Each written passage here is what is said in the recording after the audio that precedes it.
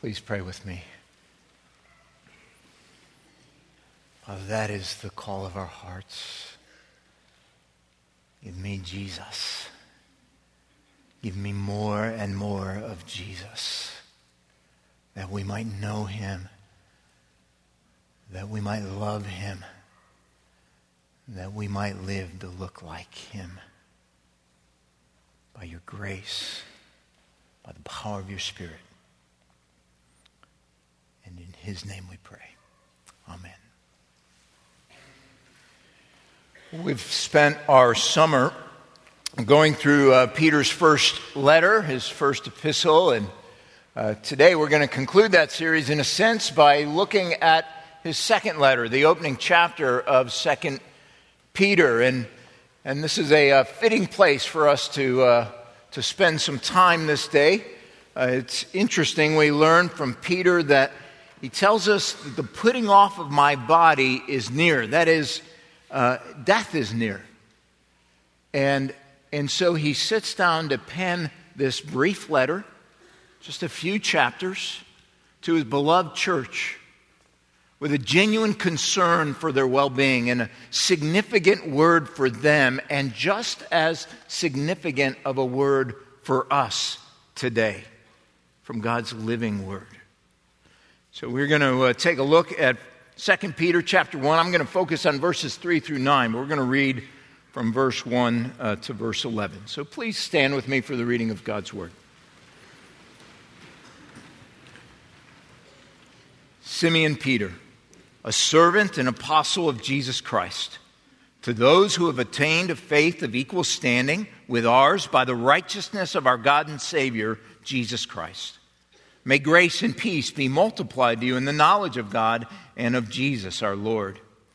His divine power has granted to us all things that pertain to life and godliness through the knowledge of him who called us to his own glory and excellence, by which he has granted to us precious and very great promises, so that through them you may become partakers of the divine nature, having escaped from the corruption that is in the world because of sinful desire.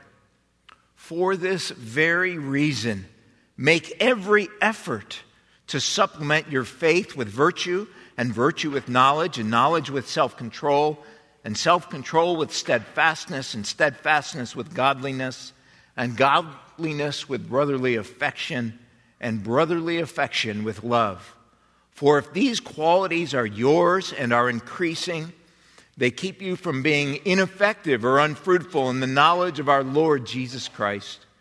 For whoever lacks these qualities is so nearsighted that he is blind, having forgotten that he was cleansed from his former sins. Therefore, brothers, be all the more diligent to confirm your calling and election, for if you practice these qualities, you will never fall. For in this way there will be richly provided for you an entrance into the eternal kingdom of our Lord and Savior, Jesus Christ. This is God's word. Please be seated. Even a quick survey of our headlines in any given day, any given week, would cause one to lament the current condition of our culture. We read of random violence and senseless murder, of hatred and enmity and strife at every turn. And it's enough to weary the soul and to create a longing for something better. And I often find myself in such a time as just longing for peace, if you will, right? For the ability of people to get along. And in essence, for people simply to be nice to one another.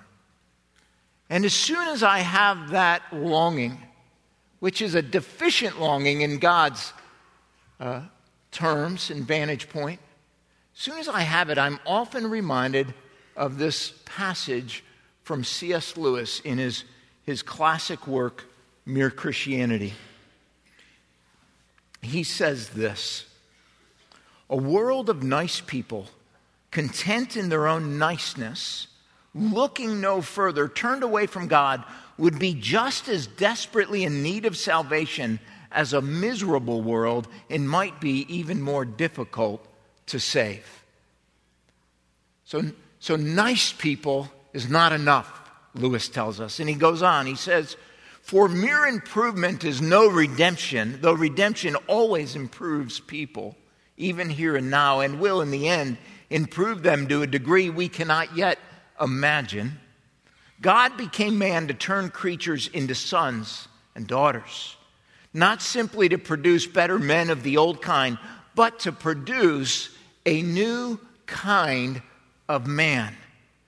It is not like teaching a horse to jump better and better, but like turning a horse into a winged creature. Of course, once it has got its wings, it will soar over fences which could never have been jumped and thus beat the natural horse at its own game. But there may be a period while the wings are just beginning to grow when it cannot yet do so. A new kind of man, a new creation. That's what Lewis is talking about. That's exactly what Peter has in mind as he writes to the church, to these believers who are following Christ, these new people, entirely new creation. Specifically, Peter's concerned about their faith amidst the prevalence of false teachers and those who twist the scriptures. And he's concerned, he tells us very clearly, that they would learn to grow in grace and grow in godliness. In fact, he starts his letter with this greeting, may grace and peace be multiplied to you in the knowledge of God and of Jesus our Lord. May grace abound, may it be multiplied, overflowing. And he concludes his letter with the very same idea. Look at the very last verse. He says, but grow in the grace and knowledge of our Lord and Savior Jesus Christ. To him be the glory both now and to the day of eternity.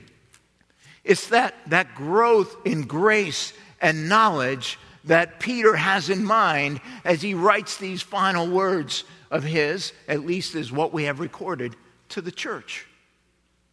And so we have to ask, what does it look like then to grow in grace? And I think Lewis's picture is a beautiful one of a winged horse soaring high over the mountaintops. A new creation doing exactly what you were made and created for in all its beauty.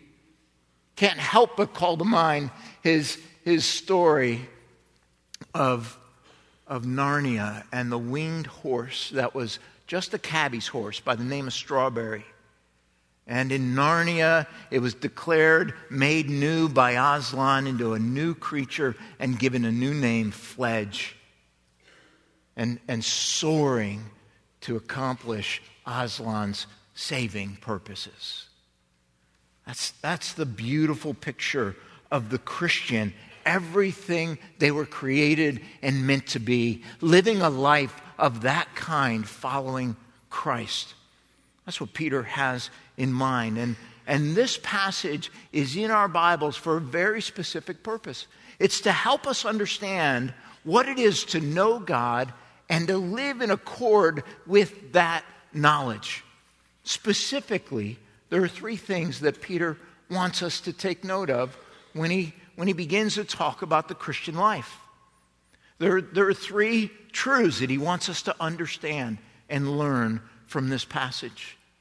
The first, in verses 3 and 4, is simply this, that there is a delight to the Christian life.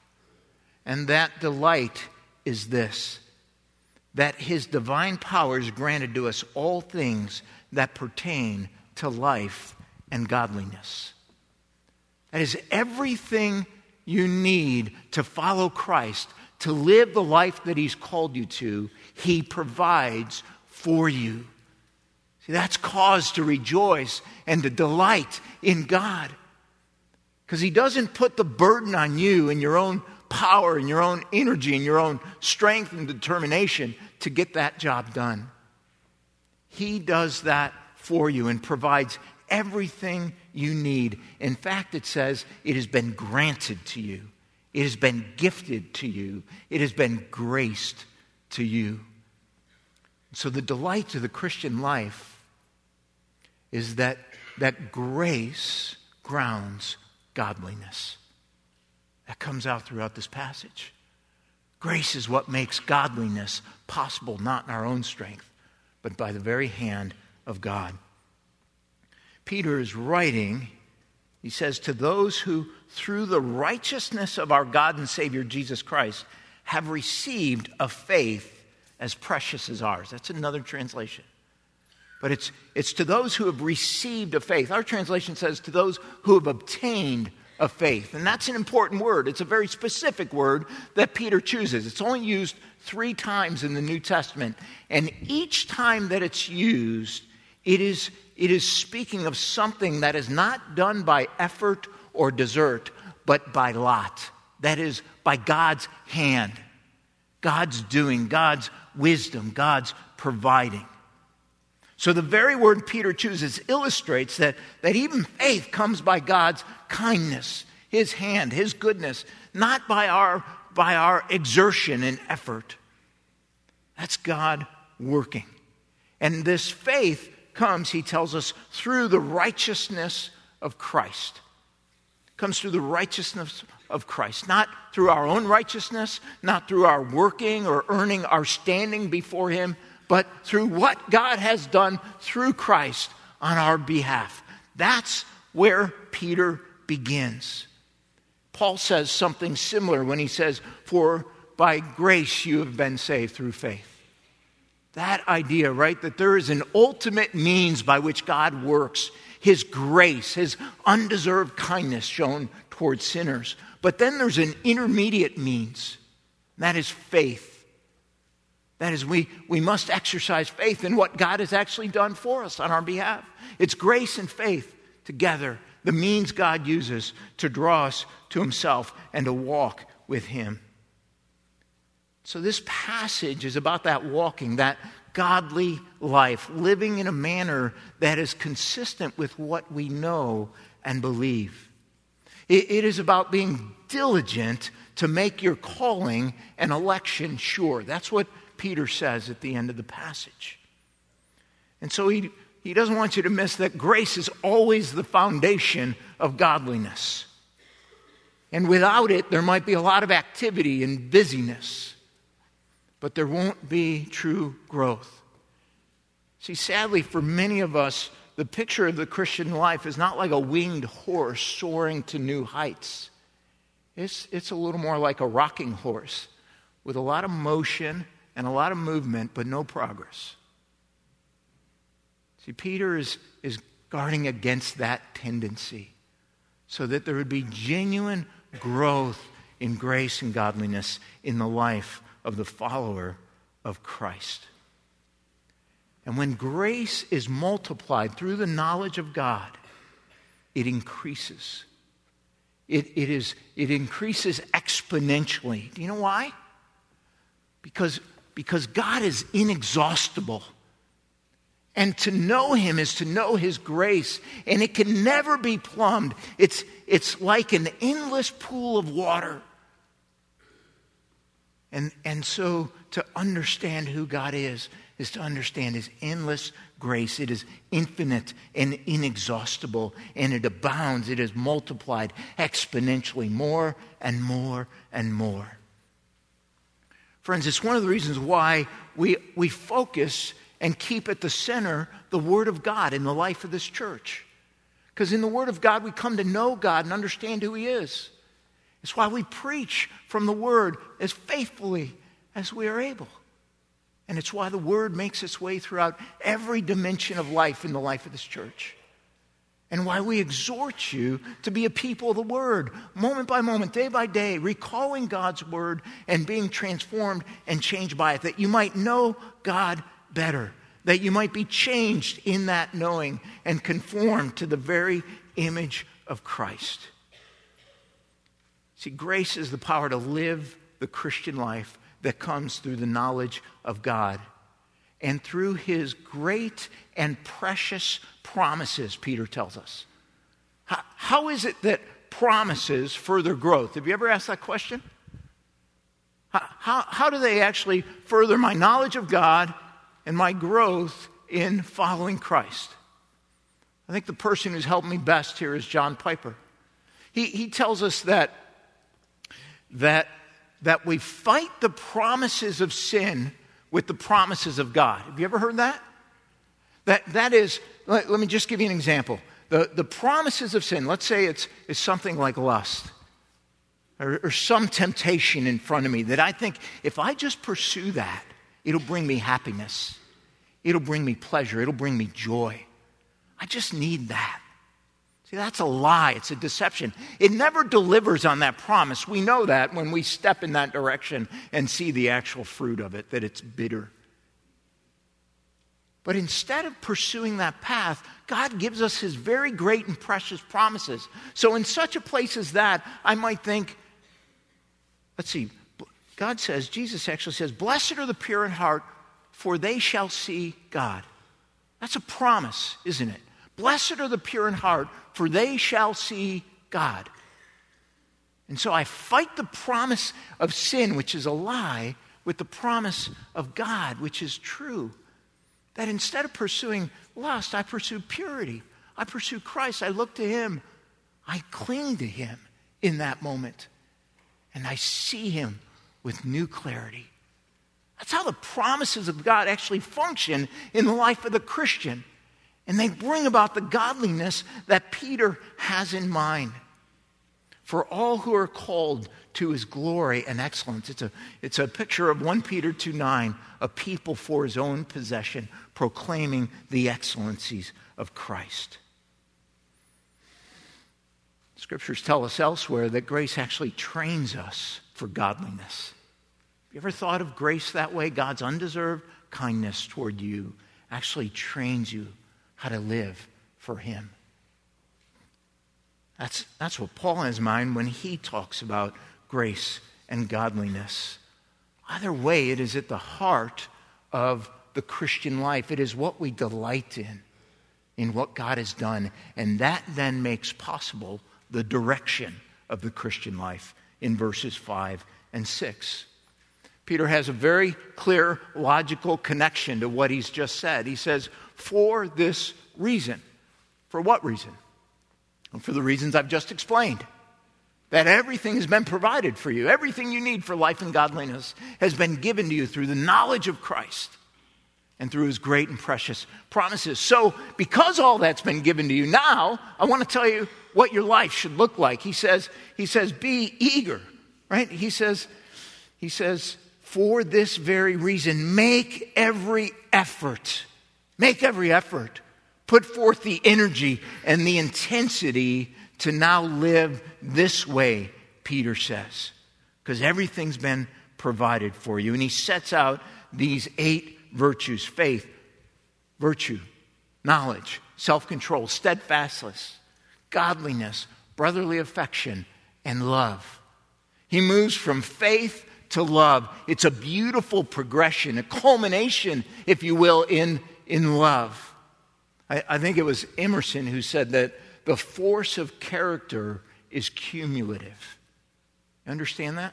The force of character is cumulative, stacked one upon the next, as I'm a person of honesty and integrity and character, following Christ in these very things. And it begins to have a cumulative force to it that is persuasive and bearing witness to the redeeming work of Christ. That's not exactly what Emerson had in mind, but that's what the Scriptures have in mind. And there may be a logical progression here, that one virtue leads to the next and leads to the next. Either way, we see the picture of the Christian life, all-encompassing, crossing into every area of life. I enjoy spending time with the runners in our congregation. I like runners in general. They're a pretty good set of people. And particularly the ones in this church who I know of as being pretty focused, pretty diligent at setting a goal in front of them and pursuing it. I'm actually amazed by those who pursue triathlons or marathons or ultramarathons. That they have the ability to set one foot and then the next and then the next, and to do it for great distances. That they are diligent in their task in pursuing it, and they are dedicated to it. You see, that's precisely what it looks like to run the race of perseverance and faith, to fight the good fight, to lay aside every weight and sin which clings so closely, and to run with perseverance the race before us. That's what the Scriptures have in mind. Paul says to press on toward the goal of the prize of the upward call of God in Christ Jesus. That pressing on, pursuing, that's the direction of the Christian life, always moving forward. Doesn't mean we don't stumble. It doesn't mean we don't take steps back, sometimes 2 steps back, 1 step forward. But it means that we are moving in that direction. We are not content with idleness and standing still. I would want to encourage you at this point toward a little self-reflection, a little self-evaluation. How am I doing, Lord, in these areas? How am I growing? Or maybe I'm just content with where I am. If you find yourself maybe content with the status quo of your life, then I want to exhort you with these words from St. Augustine from long ago, the Bishop of Hippo. He said, "If you would attain to what you are not yet, you must always be displeased by what you are." If you actually want to grow, you cannot be content with where you are. He continues, he says, "For where you are pleased with yourself, there you have remained." Where are you pleased with yourself? Where you're checking the box. I got that covered. I'm doing that humility thing pretty well. That selfless service. I'm all right on that. See, where you are pleased with yourself, there you have remained, and you are not growing. So keep adding, he says. Keep walking. Keep advancing. Peter says, make every effort. Grow in grace so that you might grow in godliness. And be assured of God's provision for you and his love for you. And behold the beauty and the glory and the excellency of Christ. When we look to him, our hearts are captured and captivated by our Savior, who is beautiful. And so we pursue him, and we strive toward that end, never being content. That's the direction of the Christian life. But Peter doesn't end there. He's concerned, and so he draws our attention to a very real danger for the Christian. And that's found in verses 8 and 9. And the danger of the Christian life, hear this warning, is that you can know Christ. You can somehow have doctrinal knowledge, if you will, right? The truths about who Jesus is, and yet have a fruitless, barren, and unproductive life. That's a very real possibility, Peter says. And he gives us a warning against such a life. There's one pastor who describes that state this way. He says, there are Christians who are sitting in their churches clutching to their born-again certificates for a long time and yet haven't seen much growth. That's a very real possibility. It's possible to believe and to start the Christian life and to stagnate even from the very beginning. Or it's possible to get down the road, if you will, and then to stall and to not see the kind of continual growth that Peter has in mind, growing in grace. And so he tells us the reason this happens, Peter says, is that those who are unfruitful and ineffective they become nearsighted. Their vision has been hindered, perhaps clouded over by the desires of this world and the allures of this world that are many and constant. And their vision has been hindered to the point that they have become blind. They've become blind. They don't see with clarity who Christ is and who God is and what he's done and how that matters in the moment by moment, day to day life of following Christ. He says that they have forgotten that they were cleansed from their former sins. That's pretty important language for Peter and what he's trying to communicate. The warning he gives us is that it's possible to believe and to start this walk with Christ and then to somehow be nearsighted and blind to what Christ has done, that we forget the gospel. The very truth that Christ, in dying on the cross, cleansed us from our sin. He brought about genuine forgiveness before a holy God by his perfect sacrifice on the cross for sinners.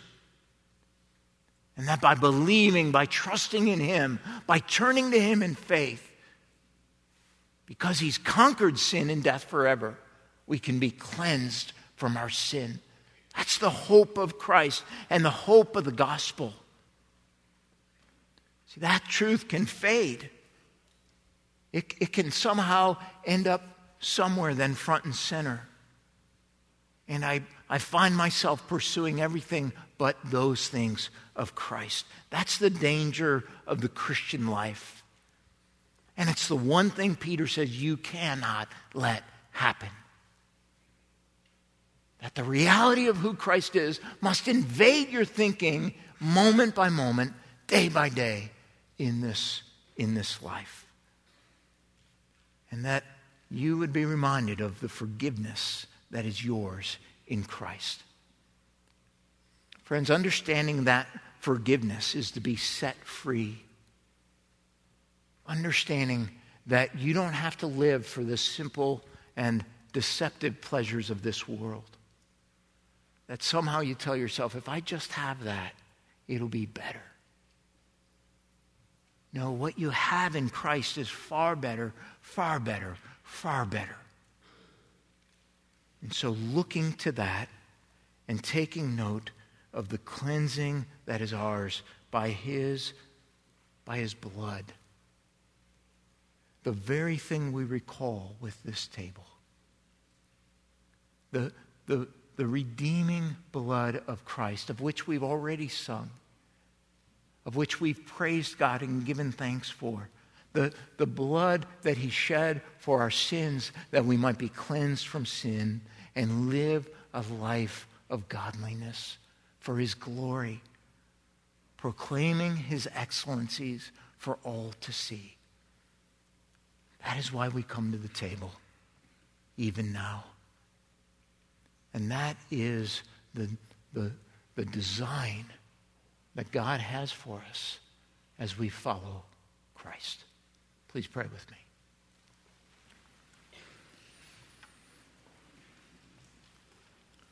Father, I pray for those maybe who come by way of invitation this day. Maybe someone has just said, come with me this morning as we worship.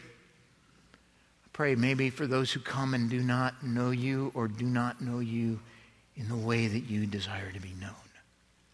That you, Father, would bring clarity of sight and a perfect and beautiful vision, a picture of Christ and what he accomplished, such that they would have faith to turn to you, seeking forgiveness for sin, trusting in you, walking with you, hoping in you for all of their days, that they might enter into your eternal kingdom and into the presence of Christ forever. I pray.